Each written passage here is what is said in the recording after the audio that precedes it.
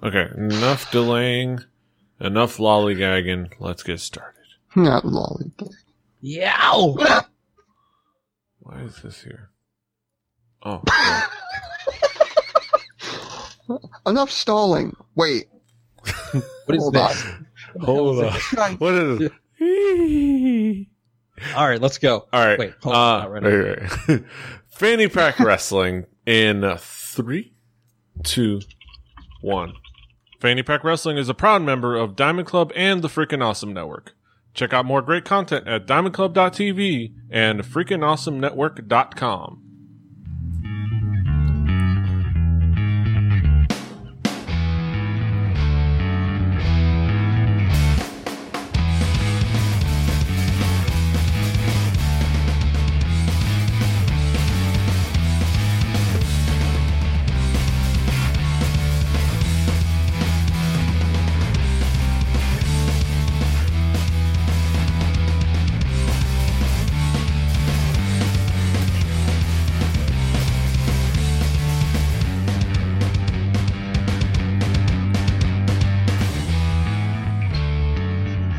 Buenos nachos, amigos, and welcome to another fantastic episode of the Fanny Pack Wrestling Podcast. I'm Petey Rave, your man with no plan. Here with me, as always, is my tag team partner, my best friend, none other than David Jeffrey Majors, a.k.a. DJM. How you doing, Deej? Buenos tacos, Fanny Pack fans. The good ship Fanny Pack rides once again. On your eyeballs, in your ear holes, and at diamondclub.tv, we thank you all for watching. PD Rave, what is on the agenda this episode? So we're going to turn back the clock. We're going to have a throwback Fanny Pack. Throwback the clock. TBFP. Yes. Hashtag. Talking about old wrestling or oldie wrestling or however you want to look at it. And the event, another extravaganza of wrestling exhibitions. It's a very interesting promotion indeed, to say the least. But Deej, who do we have joining us to talk about this? Joining us for this episode of Fanny Pack, a returning contestant, courtesy of the Record Breakers podcast over at the Rebellion Network, Drucifer X, Drew Snyder. What's up, Drucifer? Not too much. How have you folks been? Mm-hmm. Wonderful. We're doing fantastic. Also joining us is another fantastic returning guest, is none other than hailing from the Sooner State herself. I don't know, is there an actual proper state name or something? I'll just call it the Sooner State. Sooner State's good. Yeah. Stormy Sooner herself, Natalie Sargent. How do you do, Natalie? Doing well, gentlemen. Doing well. Glad to be here. Natalie, I do have a question. Okay. What exactly is a Sooner? Well, Oklahoma history lesson. I'll keep it brief. During the land run, there were Boomers and Sooners. And the Sooners decided to go before the gun went off. You know, see, what is that movie with Nicole Kidman and Tom Cruise? Far and Away? Is that it? I don't know. Something like that. But for a visual aid. So. Interesting bit of history there. Yes, Petey, I just want to toss out. You've already said interesting twice. Yes. Yes, I'm tired. I've got to rely on the old tropes. I've got to rely on the standbys. Talk about some fun stuff here. Oldie wrestling. Deej, have you heard of oldie wrestling? Old wrestling? No, I had not, but I will say that in recent years, I had noticed a rather significant influx of wrestlers in the independent wrestling scene that harkened back to a different time, a time long gone by in the world of professional wrestling. And old-time wrestling is taking us back. We're firing up the Wayback Machine. We're cranking up the TARDIS, and we're heading back to the olden days in the world of professional exhibition wrestling. Yes, with Australian rules, tag matches, and everything. I'll start with you, Natalie. What was your first impression as you started booting this up and started I guess when this video first started, what was your first impressions of this? Oh, the kind of like old school, countdown, projection, visual was kind of a clue. And then of course, the on purpose grainy, imagery that was used and the silent film, like little cards or whatnot, kind of interstitially, between the matches and yeah. I thought I would be in for a treat, and I was. So, yes. Drew, what was your first impression of old wrestling? Well, every time I come on, I either get the very technical, very let's break down why this is good wrestling sort of wrestling promotion, or I get something where we're going to have a good laugh. And I think right off the bat I knew which I was getting, and that would of course be the latter. I knew I was in for a lot of gimmicky-ness, so to speak. There would probably be some bad puns. Looking at the film grain, there would be some foreshadowing that would happen about what would happen maybe in the near future, considering the time frame that this might be in, and some jokes of that nature. And that's exactly what I got. Yes. From the comedy skit to open, it was having me laugh a good bit. So yes, we started with some preliminary exhibits, with some weightlifting, from the Jollyville Jeepers, and some weightlifting and some exhibition in calisthenics. Yes. I'm going into the old-timey voice already. Yes. It's already radio starting. voice. It's like you could it's such a fantastic thing, that transatlantic accent, which if you want to check out a great video on how that accent, that like old-timey accent was born, I'm going to say Strickland Tom oh my god, how it's Tom Strickland. How it's made. Yeah, no, it's, how things work. How things work, how stuff's made. Yeah, how stuff's made. Tom Strickland, the man that it's one of those. Or is podcasts. it John Strickland? John Strickland out of Atlanta. I see him regularly at Dragon Cons. Fantastic dude. I can't believe I forgot his first name. He is a fantastic dude. But he has a great video on the transatlantic accent and how it was born and why and how it was created. So I highly recommend checking it out. It's actually a cool little video. That being said, Petey, I'm pretty much going to be going in and out of that voice for this episode. Yes. Just so you know. Ain't nothing wrong with that. I was hoping one of You know me. You probably have figured out by now that I have a certain thing for announcer type voices. Exactly. So I'm going to be going in and out of this quite a bit. And we had the preliminary exhibits, and then we get into the first event. We have the first contest. We have Imperial Robert Evans, representing jolly old England in the East India Tea Company, taking on Louis Linden, representing the Luchador contingent, right off the bat, the old school Luchador contingent. I'll start with you, Natalie. What was your impression of this opening contest? It was good. It did suffer from, this wrestling trope of when props fail spectacularly, they fail spectacularly. Though you just gotta keep on trucking. Yes, the net hit him. Of course it did. Yes. Just keep on going. Suspend that disbelief.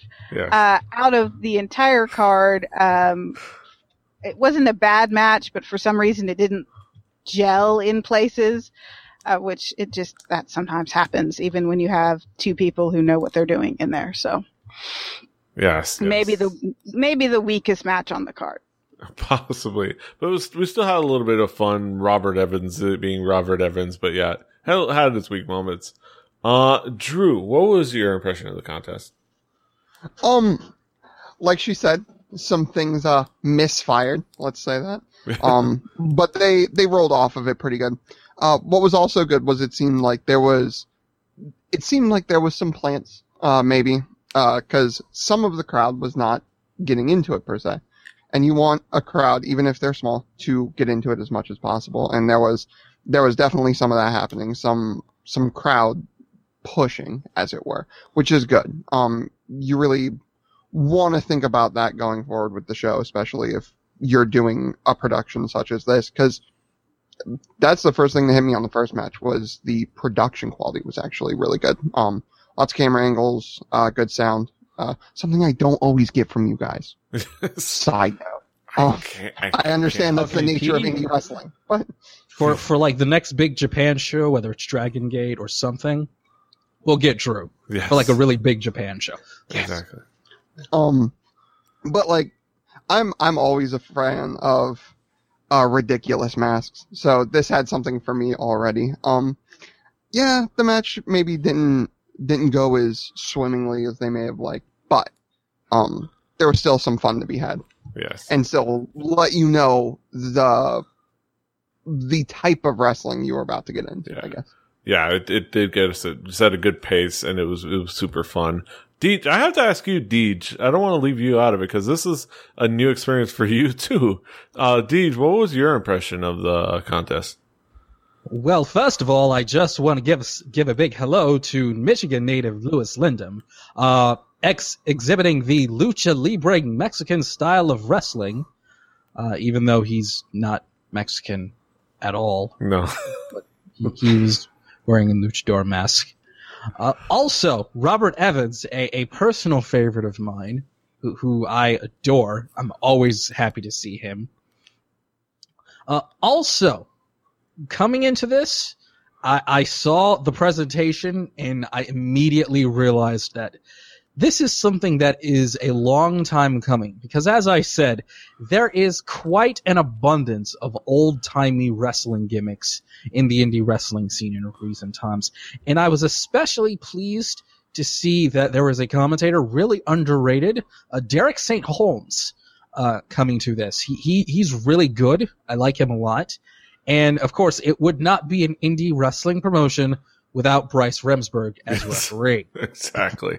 He is indie wrestling senior official, Bryce Remsburg. Which leads me to a question, PD Rave. Yes. Why is no one saying anything about the fact that Bryce Remsburg clearly can time travel? If he was able to be the senior official for old wrestling and being basically the senior official of all modern indie wrestling east of the Mississippi, is no one saying anything about that? I think we're just accepting that he is a Time Lord. All right. Okay. Yeah. It's just a fact. Petey, show title, Bryce Remsburg, Time Lord. Bryce Remsburg, Time Lord. Sure, why not? That's what I said. That's what I meant. Yes. Son of a bitch. Yes. And that was a fun contest. Bryce Remsburg is fantastic. Then that leads us to the following contest, a tag team. Also, Drew, and I don't know if you caught this as well. This is in Norwalk, Ohio. Yes. Mm-hmm. And I went through this entire show, and I noticed quite a few guys from the Michigan indie scene on this show that I'm going to point out throughout the show. So I realized this show actually may not be very far away from me. So Norwalk, I don't believe is that far. In fact, it's like an hour and 40 minutes, I believe. Yeah. I mean, I clocked it. Yeah. It's really close to me, actually. Yeah. I've been, this looks exactly like every county fair in Northeast Ohio. Yeah, they have, I think, like 2 shows a year, and one of them is at this place, and the other one is a place right in Cleveland, like just outside of Cleveland. There's a specific, like, old-timey, like, bowling alley that I don't remember the name for, but you probably could. Oh, I know what you're talking about. Like, all the punk rock bands used. Oh, fuck. Yeah, it's a name. We could look it up in a moment, but it's there. It's like the 2 shows. All the punk rockers used to go there. I know what you're talking about. Also, one other thing about this match, Robert Evans, the Imperial Robert Evans, of the British East India Company, He's a big game hunter, as they said, who has traveled to all sorts of interesting wrestling-related locations, including deepest, darkest Africa, where he possibly is an associate of Kim Chi, who, of course, is the handler of Kamala, the Ugandan giant. Yes. For you pro wrestling fans that appreciate the inside jokes. Yes. All right. Taking it into the next contest, we have. No, Petey. Yes. We need to talk about the Sheik. Yes. Oh wait. We need to talk about the post match for this. Yes. Where we got introduced to the real world champion, the real world's wrestling champion, Sheik Caden Assad. Yes. His name is Caden, everybody, because apparently somebody lost Arya Davari's phone number and could not get Arya Davari booked on the show. And I'm guessing Sean Davari's probably under contract to Lucha Underground, so he probably couldn't make it either. So they just found some dude. They were probably near a thrift store somewhere in Ohio, and were able to find an appropriate outfit and create Sheik Caden Assad. Yes. I'm gonna let you in on a secret. Petey, before you do that, Drew, I just want to say, this guy was whiter than me. That's pretty white. That's pretty white. It is. Caden Assad was pretty white. And as I was going to say, little secret about Ohio. Every small hick town has at least 3 people. At least, minimum 3 people. I know of 6 that would be willing to jump into the ring for no more than a bottle of whiskey. Like, that's... Fuck it. They could have found anybody. Which leads us into the next contest featuring the Moonshining Men of Appalachia. Yes. Right. The ancestor of one of our favorite wrestlers who is on his retirement tour, around this time. Chuck Taylor. This was Charles Taylor. Charles Taylor. Only his friends call him Chuck. Yeah, Charles Taylor and Jock Sampson, taking on the Jollyville Jeepers. Strongman. Clean and jerk. The Jollyville Jeepers. I'd hate to call jerk to his face, but unless I got a written agreement that he will not take offense. But yes, Clean and Jerk, the Jollyville Jeepers taking on the Moonshining Man of Appalachia. Natalie, I have to ask you, what was your impression of this tag team contest? This Australian rules tag team contest. It was good. It was very good, actually. And, Also, Petey, sorry, Natalie, I refuse to acknowledge that Chuck Taylor is retiring. He's going to the big performance center in the sky. Yes. And I will not hear otherwise. Okay. All right, Natalie, as you were saying. It was, one of the most, enjoyable, matches on the card. And it did its job too by setting up, a little bit of foreshadowing, with the theft of the hooch, yes. The moonshine. Which, I thoroughly enjoyed it. Everybody gelled well together. They probably have, wrestled, matches elsewhere in various combinations. So it was fun. Yes. It was a fun contest to say the least. And the Jollyville Jeepers, which is Jollyville Jeepers. An odd contrast from if it were breaking the fourth wall, their usual personas as the Jollyville Fuckets.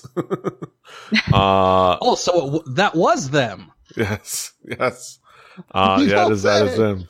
The men who, the other participant of the contest, if we go back, turn back the time on Fanny Pack to our first Beyond Wrestling episode, the man that Chuck Taylor, ascribed to, spoke of when he said that he's got that black man strength. Jock Sampson. It was the gentleman, I think it was Jerk here. I forgot his name. Now, Natalie, you and I are both fans of wrestling for a very, very long time. When you saw Chuck Taylor's tag team partner, Jock Sampson, did he not remind you of, let's see, Phineas Godwin, or going even further back, what was his name?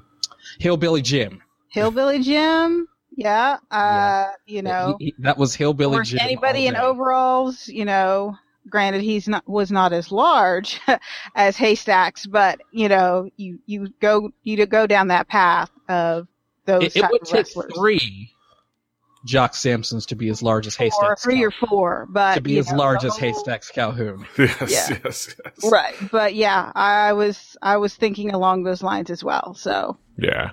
Fantastic. Drew, what was your impression of the contest? One, I like a good tag match with back and forth, and this had that. That is very good.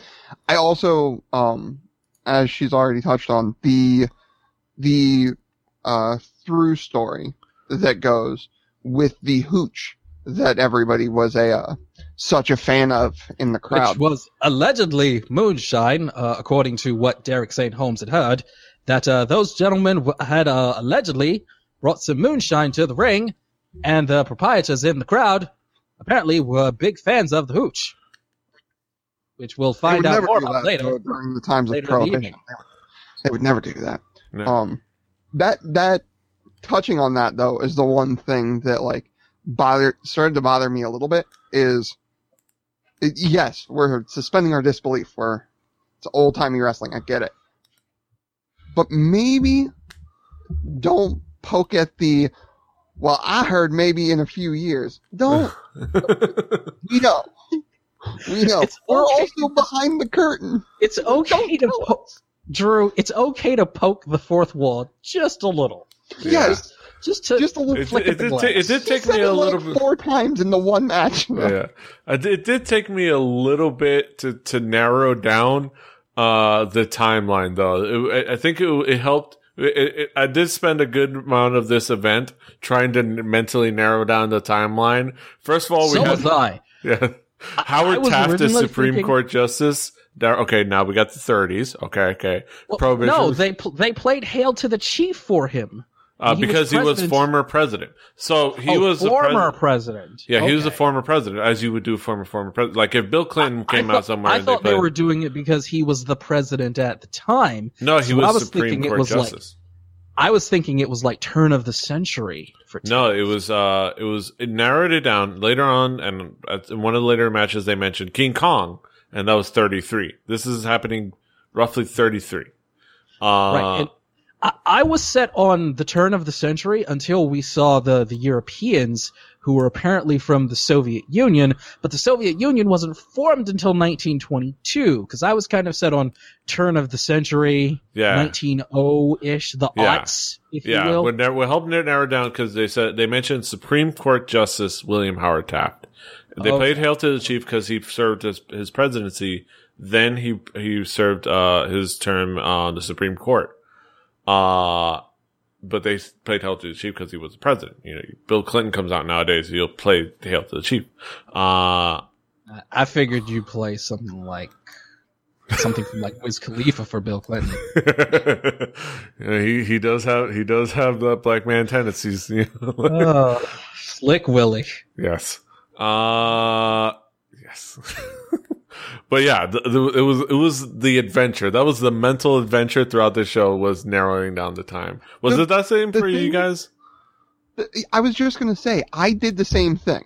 I was trying to figure out, okay, so Taft's no longer president, King Kong, what time are we dealing with? And I'm realizing now that we're breaking this down, that this shit, the timeline is more convoluted than Five Nights at Freddy's. How the hell did that happen? Natalie, I'm going into war. God damn it. What time were you thinking? I was thinking, the only one that I really latched onto was the Hong Kong Fay Ray reference. So I'm like, okay, because so we're talking we're talking the 30s. The but first Red Scare. didn't. It's still a great movie, by the way. Yeah. Ridiculous special effects aside, but no one can scream like Fay Wray. So, Yeah. They kept putting little I don't want to say Easter eggs, but kind of, trying to guide you into accepting. Okay, this is where this is taking place. Yeah, so. Yeah, they did a pretty good job, though the following contest kind of I would say going into the following contest kind of confused me a little. This match really threw me off, too. Because we have Thunder Kitty, who fits... The next contest featured the Lady Wrestlers, in which we saw Heidi the Riveter taking on everybody's favorite dame and a personal favorite of your buddy DJM, Thunder Kitty. Yes. Which completely threw me off because I was like, Heidi the Riveter? Rosie the Riveter was World War II. World War II, 1940s? It would be from 1940s because we didn't join until 1939, so 1940s.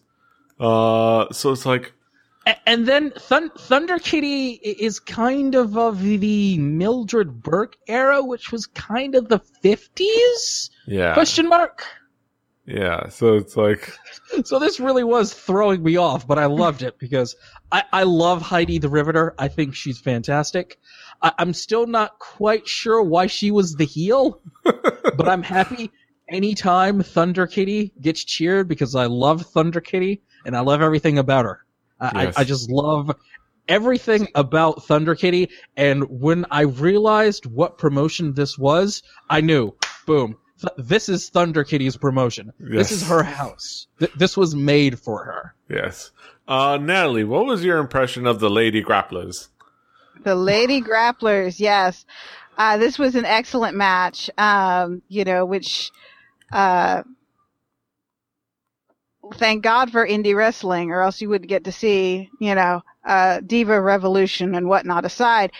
You wouldn't get to see some quality women's wrestling. So, I thought the pre-match shenanigans were fun, with Thunder Natalie, Kitty. Did you hear one of them call the other a hussy? Yes. No, I think there was another adjective too. The language. For smoking. So, that salty language, though. Salty language in the crowd. The best thing though was the crowd was totally into it. They did the, prerequisite ooh noise, once that insult was hurled. So, I don't think I'd ever seen, Heidi the Riveter in action. So that was, delightful. She is a descendant of the current Chikara Young Lions Cup champion and noted current women's indie wrestler Heidi Lovelace. She's likely her great grandmother or something. Yes. Likely, very likely. It was a great match. Probably the only thing, and this was a minor issue because the editing and the production on this was excellent, was the abrupt cut at the end, but, It's where they could snip the film. Wanting more, so. It's where they snipped the film. I think they just missed. Yeah, that must have been it, yeah. It just mis-snipped. It was just an odd moment. Some sort of weird degrading thing after all these years of yes. this film reel being around. Nice. Drew, what was your impression of this contest? Well, actually, I was going to say to DJM's point is that I think the reason they sort of wanted to play Riveter as the heel was to bring out the maybe women shouldn't be in these type of things, as that were playing off the timeline. That was what I thought. And then playing into that, Thunder Kitty played into the opposite role really well. Did throw the overall timeline into a weird loop, but still made for a really, really fun match overall. Really, really great. From also, both of them. Petey. I've seen both of their granddaughters and their granddaughters. Yes. Also, Petey, I don't know if you appreciated the finish as much as I did, but Heidi the Riveter, even with a little trickery, a little heel tactics, she won with the alligator clutch with Yes. her hand on the ropes. That was the alligator clutch. That is fantastic. Yes. And it was a fun contest. Thunder Kitty in her prime. Thunder Kitty as a young Thunder Kitty before she went Thunder into... Kitty never left her prime. Thunder Kitty is still in her prime. Yeah, that's true. That's true. Even Love many, you, many Thunder years... You're awesome. Yes, yes. That's why she's leading Legendary as the eldest one. But that was a fantastic contest, and it leads into the next contest, playing more of the story of the Prohibition fun. We had the lobbying legislators of an anti-saloon land, taking on the Fabulous Blonde family, With your referee, Jesse Kasopoulos. Yes. In a 3-on-3 contest, 6-man tag, with a lady involved.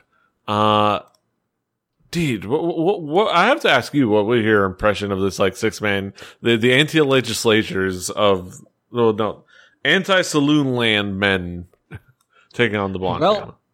First of all, the good senator, Cameron, is actually a descendant of a rather talented indie wrestler from the Detroit scene by the name of Cameron Sky. So that was another guy from the Michigan indie wrestling scene that I noticed, and was like, hey, that bears a very striking resemblance to Cameron Sky. And he's actually pretty good. If you could tell, his ancestor, the senator, got the microphone and spoke to the masses. Quite the political orator, the senator, and his legislative tag team partner, if you will, not exactly endearing themselves to the fans there in the arena, PD Rave. No, not at all. I mean, but I guess overall, I mean, think of the children, guys. Think of the children. Prohibition. Think of the children. Won't anybody think of the children? Prohibition. I think that battle has been lost a long time ago. That is the greatest chant ever. Yes. Drew, I'll go with you first. Drew, what was your impression of this 6-man contest? Again, the tag matches, as I've said, anytime there's multiple people and it can work well, and you can follow the action pretty well, I always like it. It's something that's not easy on the cameraman, for sure, but it's very, very fun. The lobbying legislators were a funny group, to say the least. I'm always in these wrestling things for the laughs, to be honest, and they got me. The 4 non-blondes reference at the beginning had me singing, like He-Man would, and it was absolutely wonderful. There was something about this match that was just a lot of fun, and it was, again, that throughput that goes throughout the evening of the hooch and the prohibition and the evils of alcohol and blah blah blah, which is fascinating, to say the least. Natalie, what was your impression of this contest and the shenanigans thereof? Oh, there's so many shenanigans. Yeah, I got a kick out of the prohibition chant. That was delightful. I think during this match also, it was kind of, everything kind of coalesced. You had great action in the ring. The commentator who, play-by-play guy who you mentioned earlier, did throw out some, mentioned Telex and Look magazine, which, for a, fashion nerd as I am, my ears peaked about that too. So. Petey, while I was doing my research on old wrestling, I hear that they're in negotiations for a deal on the Dumont Network. But it, it was set up very well. Actually the opening was very retro, put the weakest link in there with the chick. They But that's a fine line, though. And I mentioned it before, when you have a male-female dynamic in the ring, because you don't want to turn it into a Lifetime movie. They handle it perfectly, though. That's where Chuck Taylor comes in. Yes.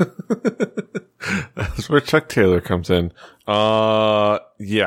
It was a fantastically fun moment, and the blondes were fun as hell, as well. And, yeah, the hooch.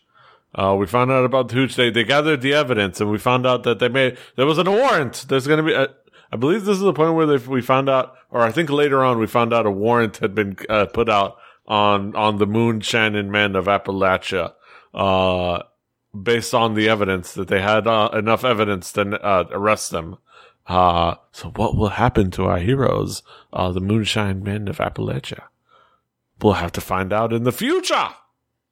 They may have some connections to John Dillinger, PD Rave. But we'll have to find out that on a later episode, because we went right into the intermission for this one. Yes, a pie eating contest. We had a pie eating contest, because why not? And it was actually a fun little silent movie clip with a kid taking on Big Sue Jackson. Or was it? Yeah, Big Sue Jackson in a pie eating contest, and Sue Jackson trying to cheat. And then the kid having a comeuppance and slapping Sue Jackson in the face with a pie. It was just fantastic. What did you guys think of the intermission moment? This was straight out of the Three Stooges. Yes. Yeah, it had every bit of slapstick. I don't know if they just grabbed the kid out of the crowd. I really want to think they did, because I think that's brilliant. Anytime you can, like, for something like this, when you can involve the crowd, especially kids, like, make that, like, magic moment for, like, the children in the audience, because they don't understand everything, but, like, making something funny like that for the kids is always going to be great. And it was just hilarious. Like, and it reminded me, like, for some reason, this entire thing, every single match, like, it feels like they're going for, what's called fuck it adjustment. Just like, fuck it. Let's put this in. Let's, whatever. Like, and just go for it. And adding something like a pie eating contest in this at once is hilarious, even in the time. Like, even if it was just like a pie eating contest in the middle of a wrestling promotion, that's great. But then it sort of pushes it back to, well, yeah, a wrestling promotion back in the days of any fighting promotion is going to have other things on the side, because it's not going to be all just the wrestling or the boxing. This was definitely pre-Gorgeous George. Yes. So you gotta have the sideshows. You gotta have the variety. You gotta have the whiz and the bang and the flame whistles. You need Zaz, kid. Zaz. Natalie, what did you think of the intermission moment? Just like the kind of beginning,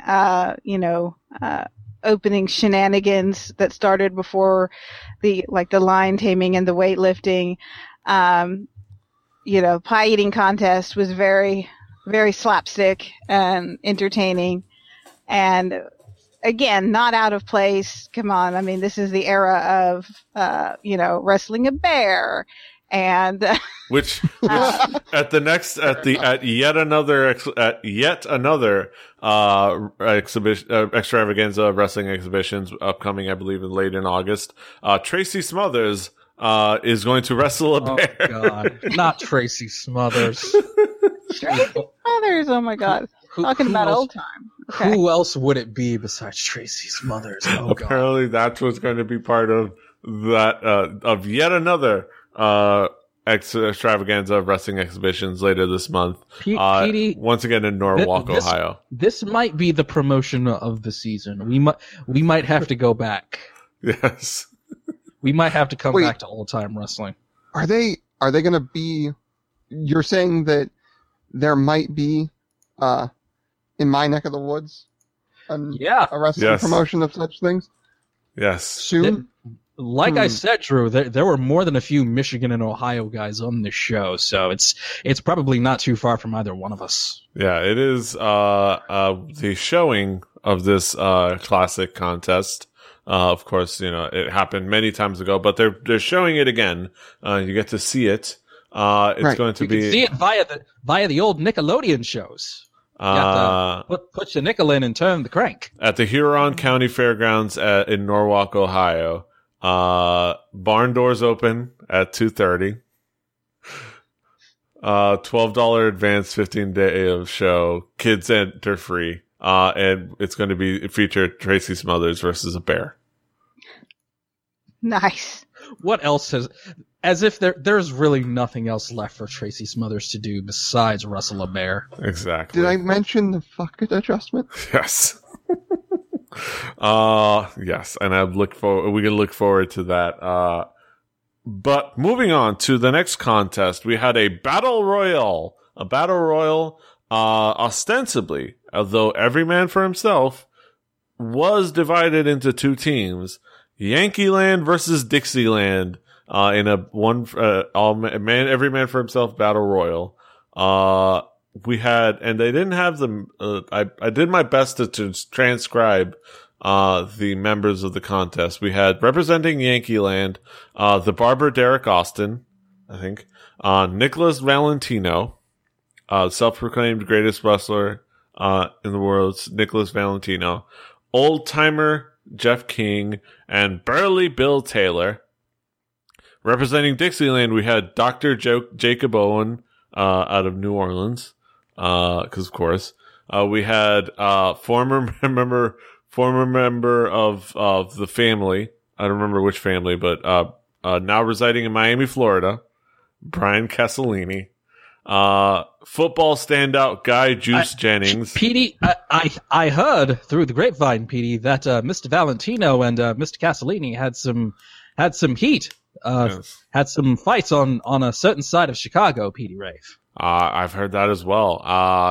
They're both people, involved with certain associates, and certain rivalries in Chicago. And of course, rounding out the Dixieland team, we had out of El Paso, Texas, we had none other than Gregory Iron. El Paso, Texas. Yes. Gregory Iron. Yes. Wearing a wonderful hat. Natalie, what was your impression of the Yankee Land versus Dixieland Battle Royal that was briefly interrupted by the Red Scare? The Red Scare, Dateline 1942. The Red Menace takes on the Squared Circle. Will the North and South join sides? We go to Natalie Surgeon for her take. They did. They, temporarily, united to,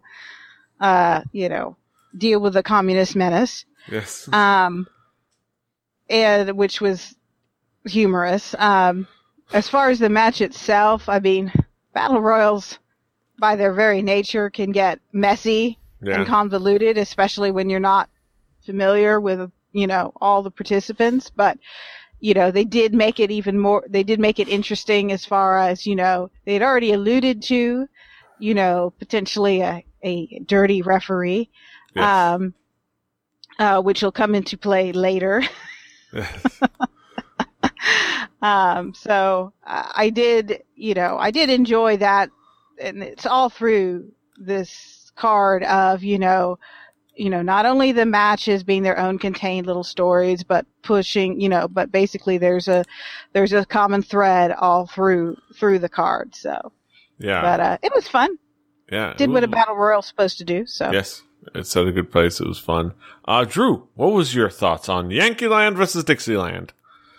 Well, one, the Red Scare at the beginning, hilarious. Yes. Very much. Anytime you can make a joke statement like that, like, yeah, no, the Yankees and the Dixies are gonna fight, and then, the commie bastards are coming in. They're gonna fight against Mother Russia. Exactly. I love that. I'm the guy that loves the Captain America Captain America punching Hitler in the face was like my desktop background for forever. Yes. Like that kind of hilarity and like just screw you guys, like F communism sort of thing. Always my bag. So like that sort of thing. Yeah. Getting into it, like was alluded by Natalie, that if you're not super familiar with everybody, like I am usually not on these cards, it's hard to follow at times. Also, when it's supposed to be a free-for-all, but it's not really going to be a free-for-all until like the end of the match, that makes it even more difficult. But if it's still shot and played in a good way, then it can still be fun to follow, even for someone who doesn't follow much wrestling. And that's the thing, is every once in a while on a card, you need the just people bashing into each other. And that's what this was just everyone just bashing into each other as hard as possible, which was great. Yeah. Petey, yes. I want to ask, one gentleman on this side, on the Dixieland side, he appeared to be a player at the University of Nebraska. Apologies, Natalie. Do you think he was in any way related to Mr. Touchdown, Markangelo Setti? I imagine they probably have ran in the same circles or ran similar circles at different times. They probably have probably been scouted by ancestors and descendants of the same people. When I looked at the webpage for Old Wrestling, I did see Dasher Hatfield on the roster. So perhaps maybe. I'm not sure where Mr. Touchdown went to college, went to school. And I'm not sure where he. Maybe we can ask Bryce. Yes, maybe we can ask Bryce. One of these days, we'll ask Bryce. But who knows? I would like to think so. But yes. And we also had some more fun from Gregory Ryan and more of like you said, the establishing of the storyline with the dirty referee, the scoundrel, the corrupt official. And we had even a moment in this match with the corrupt official coming into play. And then we kind of left it at that until later on in the contest. But before we got to that, we had a couple other contests. We had the return of the true world champion of professional wrestling, managed by the Imperial Robert Evans. We had the Sheik, Caden Assad. Putting on an open challenge to the current world champion, who was apparently not there and not available. Matthew Cross. Apparently he was indisposed. He couldn't make it. Flights were canceled. I believe he was on a world tour. Yes, he was on a world tour, so obviously couldn't make it. Last I heard, the world champion Matthew Cross was perhaps fighting in an underground promotion based in Mexico. Yes. And leave it to the dastardly villain to pick a time when he knows the hero cannot be there to call him a coward and call him out. However, there was an intervener. Yes. None other than Zachariah Gowan. Young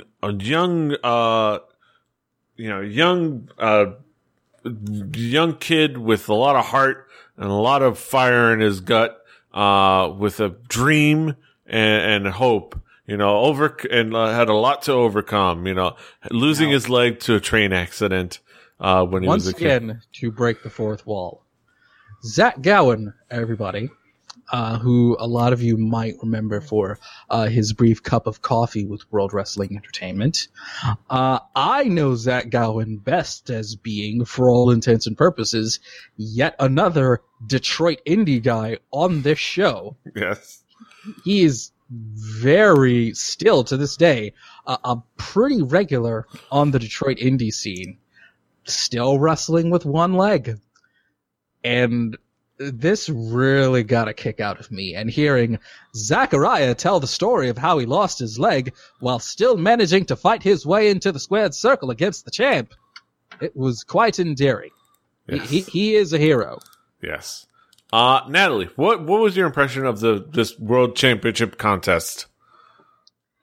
Well, I had to kind of smile at the revamped origin story of this Zachariah Gowan.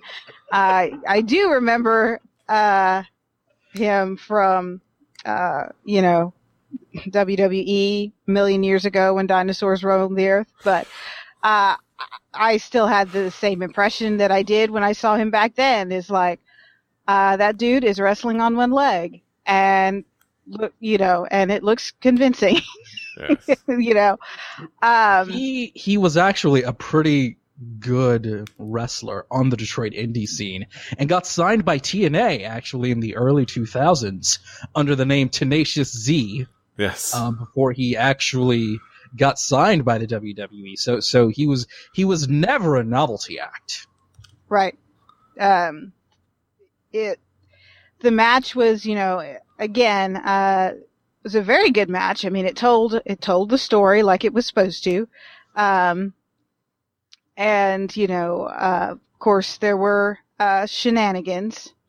Crowd was into it, which this far into the card, sometimes there's crowd fatigue, but I didn't notice that. But, it was good to see, Zachariah Gowan.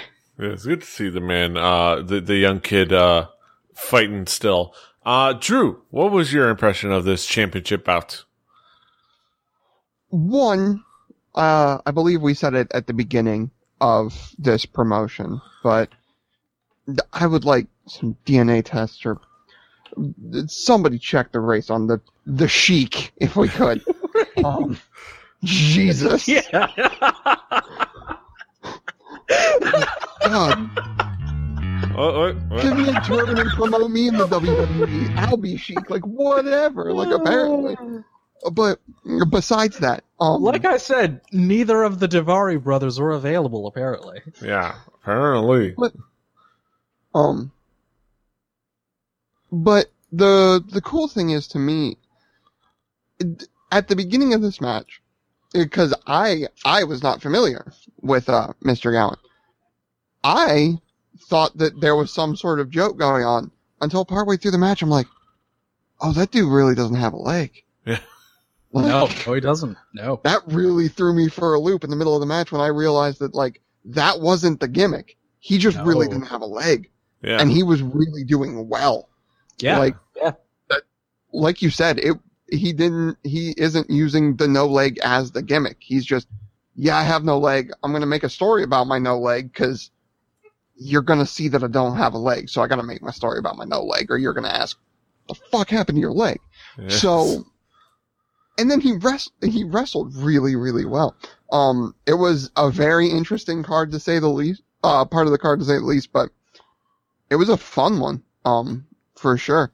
Really surprised me out of that kid. Now knowing that he hit the WWE at one point doesn't surprise me in the least. Yeah, and it was a well wrestled match. It was fun. And I think it again the ambiguous ethnicity of the Sheik is very fitting for, I think, the time. Very fitting for the time. I highly doubted there was ever a Middle Eastern wrestler in that time in wrestling.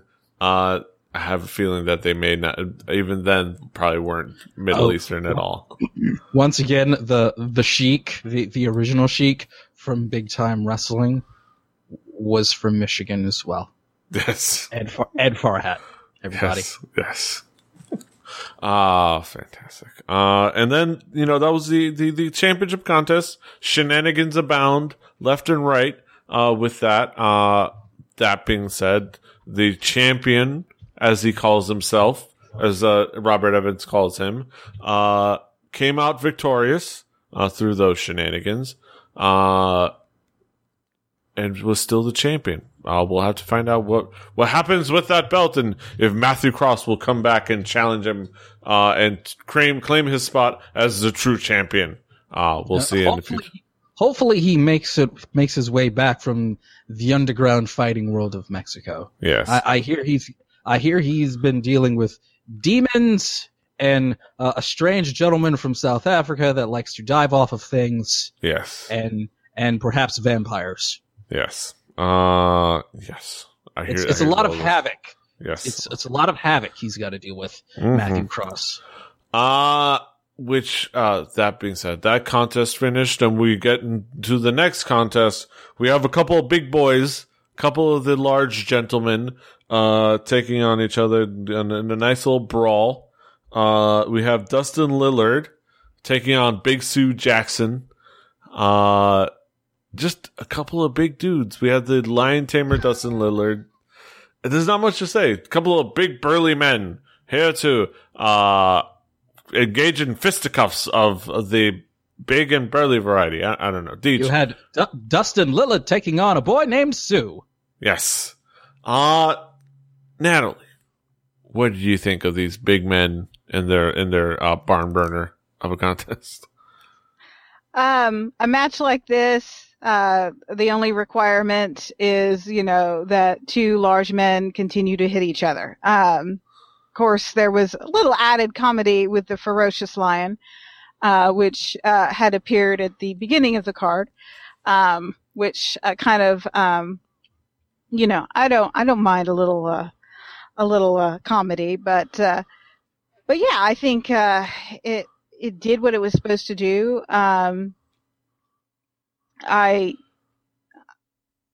I don't think there was, and I don't think there was any grand expectation out of this match. So it delivered.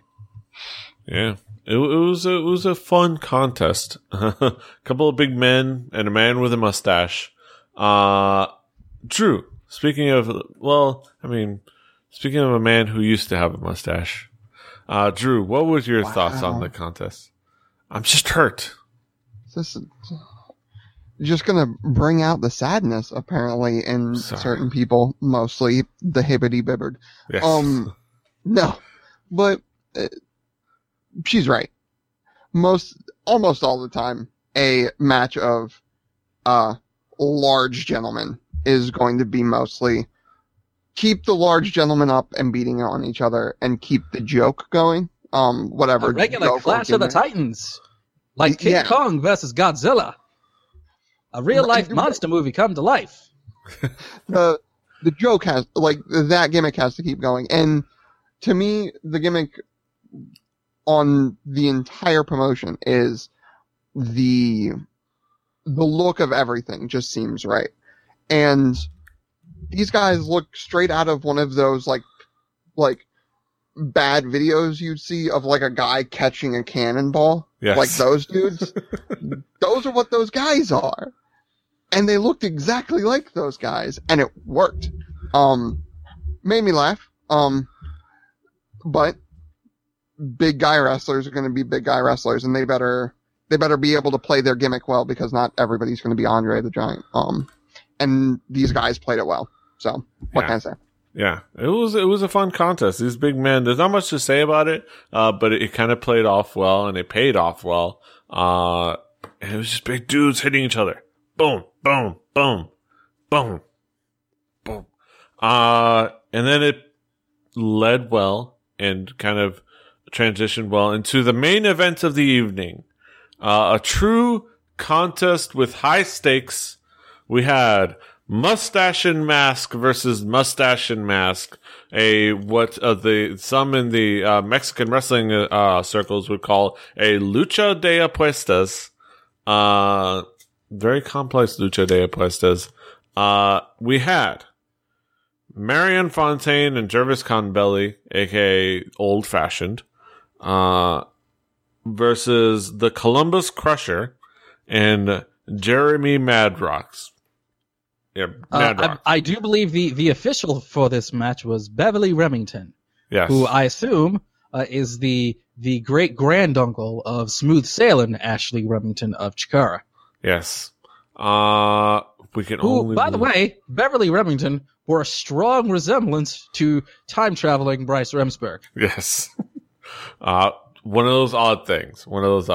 Could be like a cousin of a cousin or something like that, Or step cousin-in-law, twice removed. Exactly. On his father's side. Yeah, like Dalton Castle. Yes. Exactly. Yeah, this main event contest, we had Jervis Cottonbelly, the sweetest man in wrestling, who I think both DJ and I love, in his prime, in his time, taking out a couple of villains, dastardly villains. Ragamuffins, ruffians. Yes. No good nicks even. Drew, what was your thoughts on the main event? Two things about the main event. One, rest in peace to a mustache. Yes. Sometimes they have to go away, but they are never forgotten.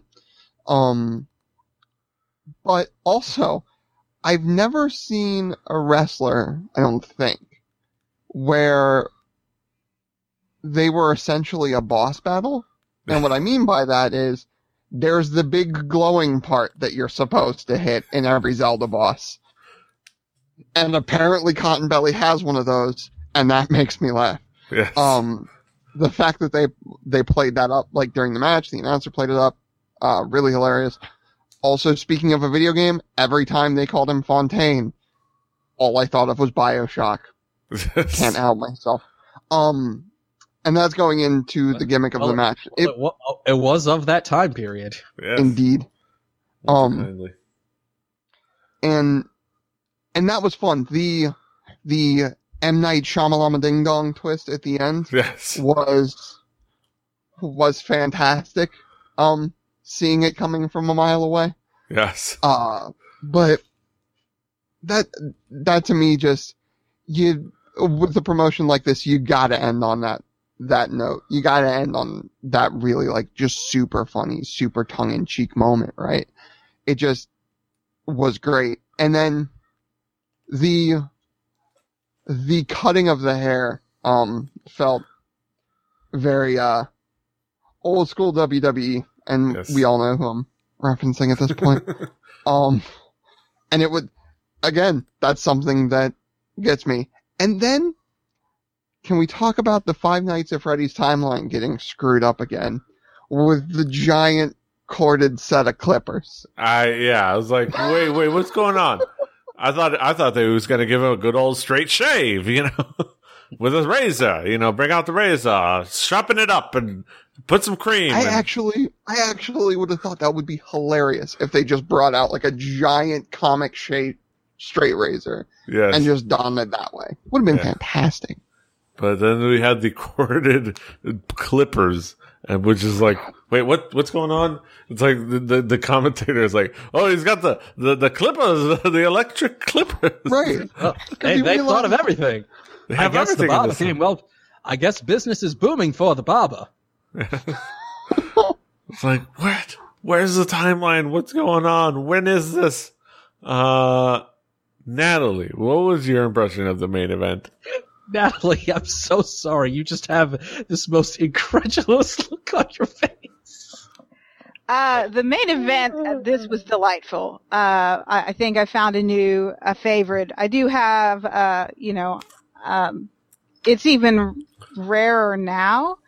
The masked wrestler that has a slight comedy tilt to it, a la Curryman. But exactly. But I thought, just the back and forth was fun. The crowd was certainly into it and had their favorites. Any kind of, this is a gimmick that, thanks to the WWE and others, we've seen like a million times. So it takes a special amount of effort to make it. Well, this was before. This was long before Titan Sports. You understand? This was long before. Before Capital Wrestling, right? Right. This was long before the McMahon family came into this. This was well before even Vince Sr. came along. Yes. So this was when still when Jess McMahon was still in the Northeast. Yes. There you go. But it was a lot of fun. I certainly enjoyed this match. So yeah, it was a fun main event with a lot of fun moments. Steve, you had to enjoy this main event, right? I think Marion Fontaine is highly underrated, highly underappreciated.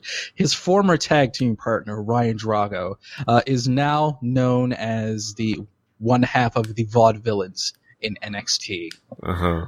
And this is just so perfect. This promotion, along with Jervis and along with Thunder Kitty, this was made for this gentleman. And the tag team contest was tip-top condition from start to finish, PD Rave. Yes. It was fantastically fun and so many good moments with the dastardly referee storyline coming back into play. We find out that he was under the mask all along. Ooh.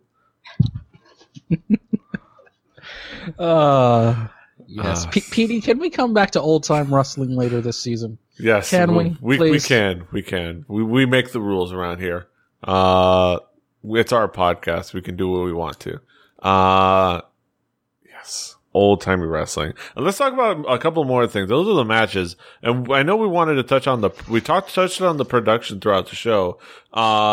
It was an interestingly well-made productions. I mean, we could nitpick a couple of things, like on, maybe they could have done the proper filter or, done it 4x3, blah, blah, blah, blah, and be picky. But it was a fantastic production, top to bottom. What did you guys think of, like, the production? I have harped on this before. And this is me coming from my background, as people may well know, spending way too much time with audio, folks, engineers, and files, and the like. Good sound's not hard. Takes a little bit of time. It's money. If you're going to put on a production like this, and you're going to sell it after the fact, make sure your sound's good. And these guys did it 100%. There were some mishaps in the ring. I'll give you that. But to me, that sort of played into this is a fly-by-night, old-timey organization sort of thing, so that worked. But the announcer was always crystal clear, always perfect in the mix. The live band was fantastic. Yes. And you could hear them pretty well. And that's the thing that always gets me, is if I can't hear what's going on well, as a person coming into this as a new guy, I can't follow anything, and I automatically lose interest. And this kept my interest the whole way through, because I could follow along with the story. Yeah. And that's so important. Yeah, and I really want to talk about the live band, which was fun and fantastic. Like, it is just so fit well with the whole aesthetic, which was just a live band playing like, all the old timey themes and all the royalty free public domain music that they could muster. It was just fantastic, and it was a humdinger. I'll tell you. Natalie, what was your impression of the production value? The production was, excellent. I mean,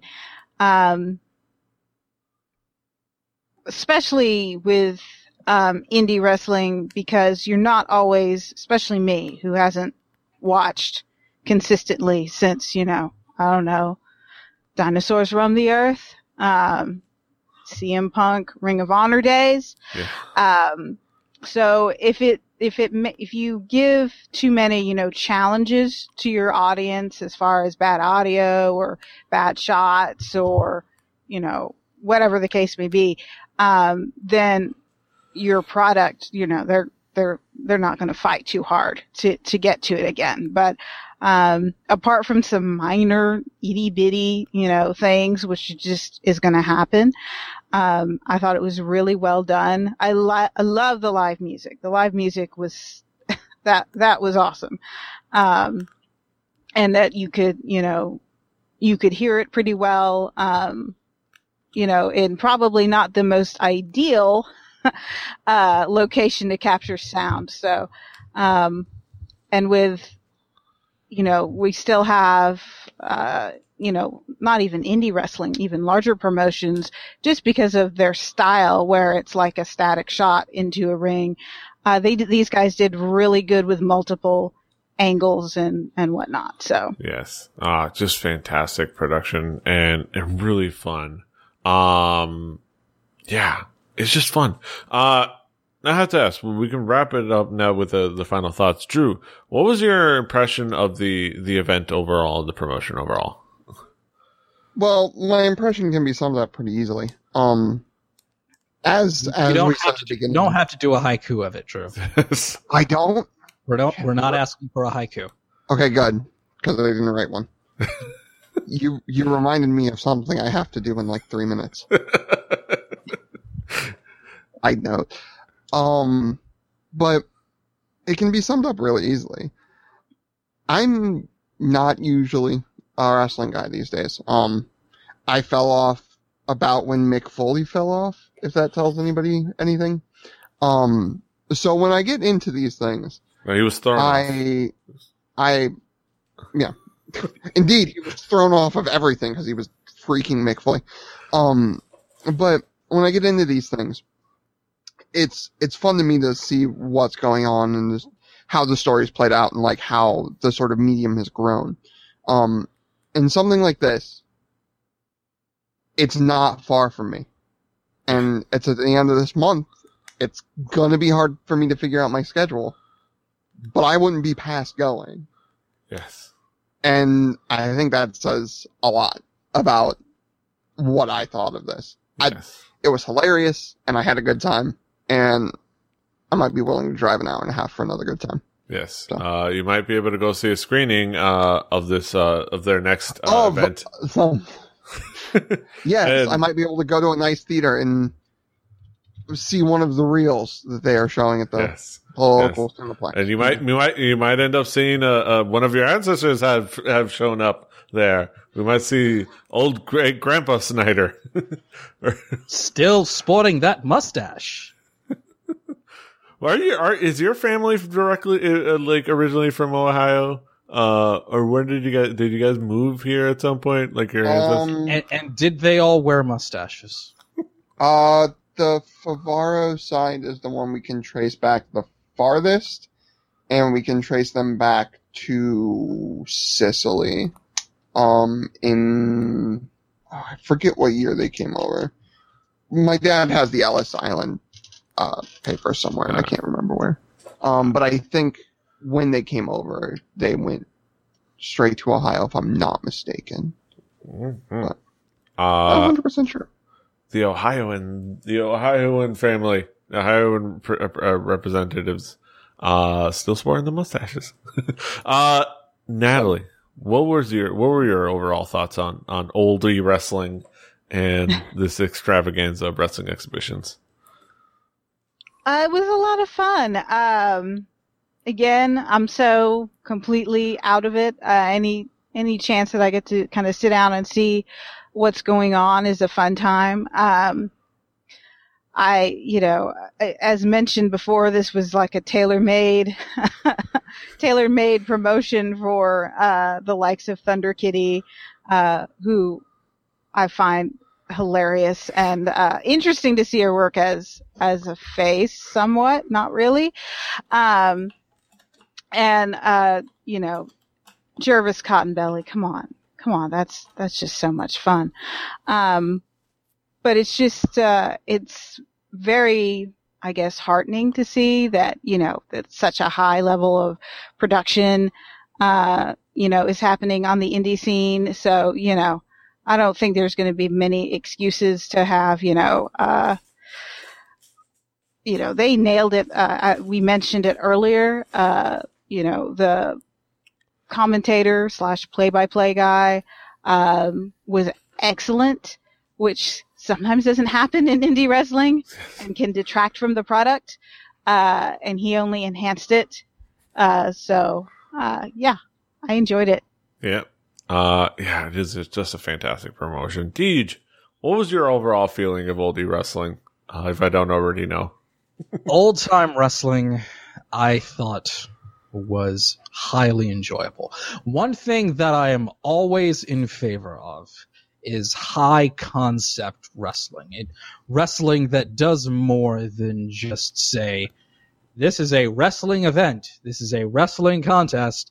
And here's what we're doing, which is, the very standard mainstream television wrestling. And I love when there is a high concept or the promotion itself is a gimmick. And I've really enjoyed that from start to finish. Also, this show from start to finish, in the words of the man formerly known as Bryan Danielson, in talking about Chikara, was an example of PG, family-friendly wrestling done right. Everything about this, top to bottom, you could bring the kids. There was nothing remotely blue or sour about it. And I fully endorse that. Yeah. Wholeheartedly. Yeah. Again, Derek St. Holmes, really underrated as a play-by-play man and a manager. He's very, very good. I wish he was more on the indie scene. Also, seeing a lot of guys from the region of the states that I live in was also amusing. Yes. And anytime there's Thunder Kitty, I'm always happy. Yes. So, yes, old-time wrestling, I give it 2 thumbs up. Yeah. You just gotta love this promotion. People, y'all should check it out. It is just a fantastic promotion. If you're near the Norwalk, Ohio area, go check out a screening of their next event they have prepared. Just go see some classic, truly classic wrestling, in the form of oldie wrestling. And just do it. It's just fun. It's wonderful. Just do it. Just do it. Just Don't let your dreams be dreams. You said tomorrow yesterday. Exactly. All right. And those were our thoughts on oldie wrestling. I hope you all should check it out. It's going to be a fantastic time. It is a fantastic time and it's worth checking out. You can see it on Smart Mark Video. You can get all the downloads. You can also see more info on Old Wrestling, or that's OLDE wrestling.com. They have one of them websites, you see. It's like a newspaper on your TV screen. Go on the website. You can see future events. You can buy the DVDs, on there, the discs, physical media, because it's perfect for fandom. So go check it out. Natalie, I'll ask you, what do you have going on the internet? Where can people find you? What do you have going on? What can Natalie, you plug? Have you finally started a podcast yet, Natalie? Join the club. No, I haven't fallen for that siren call yet. So, I know. What's wrong with me? If you're not doing at least 2 podcasts, I don't know what to tell you. Yeah, I mean, I need to get on the bus, man. I need to get on the bus. So, as far as where can people find me, the Twitters, at Stormy Sooner. It's going to get really football intense here in a couple of weeks. So fair warning. So. Fair warning. But as far as anything to plug, my buddies at IHWE Radio did a podcast recently. I think it went up on Wednesday. You can find it where all fine podcasts are located, where they talk with a couple of people about Roddy Piper. They had Mike Lano on and a couple other luminaries. So if you need more wrestling content, check that out. Yes. Go check that out. Drew, where can people find you on the internet? What music podcast may you be appearing on in the near future? I may or may not be appearing with a certain fella from Miami every week on Tuesday. You can get Record Breakers. It's recordbreakerpodcast.com. I was on that once. Twice. Yes, you were. Oh, Twice. Talking about the progressive metals, as it were. Musical book club with PD Rave here called Record Breakers. Go check that out, because I credit Peter Rave mostly with coming up with the idea because like had wanted to do him and Swigert had wanted to do a music show for forever, and then he came to us and was like, "Hey, what if we do this thing?" And it's worked out really well so far. And you get a fourth guy that doesn't like anything. Brett likes things, mainly Rush. Brett likes things sometimes. Rush, mainly Rush and jazz. Aquabats. Yeah, that's about it. No, but we give him a hard time. But it's a fun show that I like to do. It's a good time. Yes. If you hate music and fun, you can check me out. Most of my social media is on Twitter these days. At XDruciferX. Because the guy squatting on Drucifer won't get off of it. Might as well put the straight up bullshit on my Twitter name. Yes. So. Yep. DJM. What do you got going on these days? What don't you have going on these days? I got a lot of stuff. You guys know where to find it. Yeah. DeltaJulietMike.com. Nah, just go.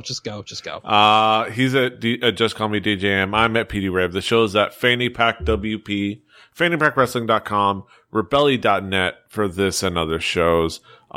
Just do the things. Subscribe to us, like, share, YouTube, all the things. Until next time, hasta los huevos. Oh my God, Petey! Where was Matt Classic? Where was he? I can't believe the show didn't have Matt Classic.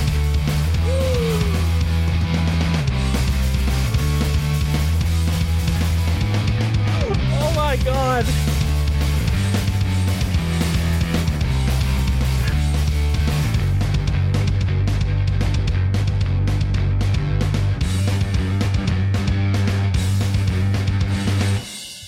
Diamond Club hopes you have enjoyed this program. And No, I Mac. do too. No Mac Classic. That just hit me just now. Oh my goodness, Matt Classic would be perfect for this. Yes, it would. Oh my God. Oh my God, yes. Where is Matt Classic?